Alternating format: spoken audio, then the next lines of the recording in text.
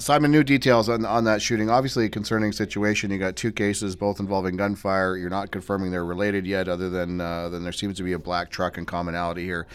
First and foremost, everyone's looking at this thing and thinking, we're looking at some kind of gang activity, etc. What can you tell the people of Kamloops about the circumstances of this thing?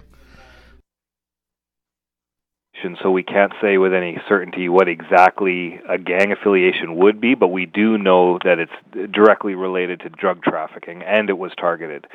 And so that typically involves gang activity, but at this stage we can't say any more on that particular issue. Okay. There was a couple of suspects in the black vehicle. You've got one wounded man and another passenger in the smaller silver car. You're obviously looking for somebody. Is that manhunt still more or less ongoing, or are you close to, or have you already got somebody in custody? No, there's nobody in custody, and that's why we are releasing the picture of the truck and requesting information from the public to help us on this investigation. The actual suspects are not identified, and we're not looking for anyone in particular, but we do have a very active investigation going on, and many leads are being chased down simultaneously. What the public can do to help us is if they were near either location, if they witnessed anything, or if they know who in particular had that truck, because we do believe that truck could have been around Kamloops on a regular basis ever since the end of May.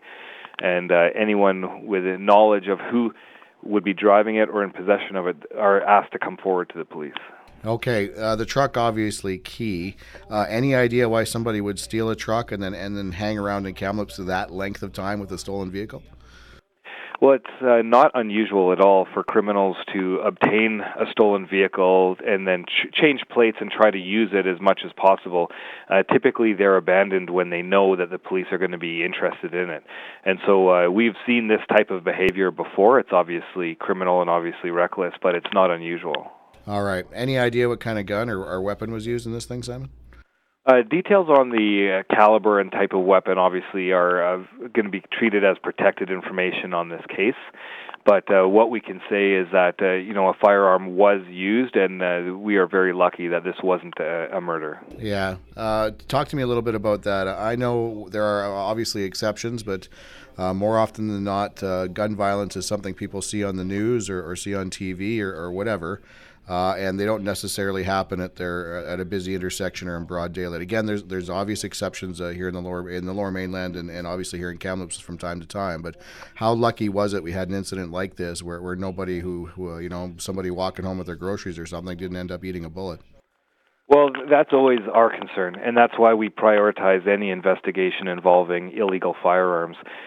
We're always very cognizant of the potential threat to the public at large.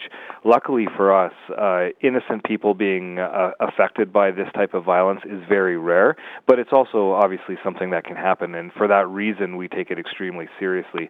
In this particular case, we do know enough to know that it was a targeted shooting, and that the victims in this case were involved in the drug trade. And so that type of violence is actually quite common in drug trades all across Canada.